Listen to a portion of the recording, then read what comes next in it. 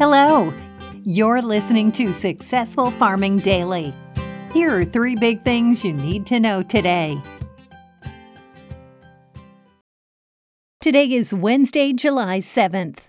Our first big thing is soybeans surged overnight on lower crop ratings. Soybean futures jumped in overnight trading after the crop conditions unexpectedly declined. Some 59% of the U.S. soybean crop was in good or excellent condition as of Sunday, down from 60% the previous week, the Department of Agriculture said in a report that was released a day late due to the Independence Day holiday.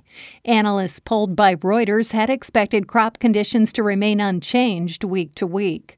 About 3% of the crop was setting pods, on par with the prior 5-year average, and 29% was blooming, ahead of the normal 24% for this time of year, the USDA said. Wheat futures also surged overnight amid declining conditions for both spring and winter varieties.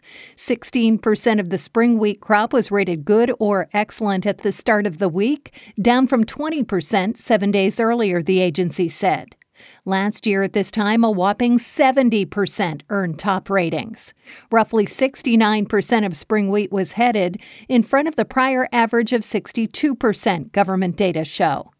U.S. winter wheat was 47% good or excellent, down from 48% the previous week and 51% at the same time in 2020, the USDA said. Around 45% of the crop was harvested as of Sunday, behind the 5-year average of 53%. Soybean futures for May delivery rose 34 cents to $13.39 a bushel overnight on the Chicago Board of Trade. Soy meal added $6.80 to $369.20 a short ton, and soy oil gained 0.61 of a cent to 59.39 cents a pound. Corn futures for May delivery added 2.25 cents to $5.42 a bushel. Wheat futures for May delivery were up 8 cents to $6.34 a bushel overnight, while Kansas City futures rose 10.25 cents to $5.94 a bushel. Next up, inspections of corn and beans for overseas delivery were higher week to week, while wheat assessments declined. Export inspections of corn in the 7 days that ended on July 1st were reported at 1.24 million metric tons, the USDA said in a report. That's up from the 1.03 million tons assessed during both the previous week and the same week a year earlier. Soybean assessments last week were reported at 206,152 metric tons, up from 110,515 tons the week prior. Still, that's well below the 561,635 tons examined during the same week in 2020, the agency said.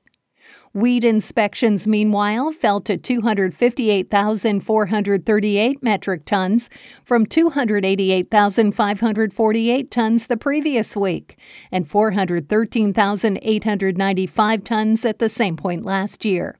Since the start of the marketing year on September 1st, the government has inspected 58.2 million metric tons of corn for offshore delivery. That's above the 34.4 million metric tons assessed during the same time frame last year, government data show. Soybean inspections since the beginning of September now stand at 57.5 million metric tons, up from 37.4 million tons during the same period a year earlier. Wheat assessments since the start of the grains marketing year on June 1st were reported at 1.79 million metric tons, behind the 2.41 million tons inspected at this point in 2020, the USDA said in its report.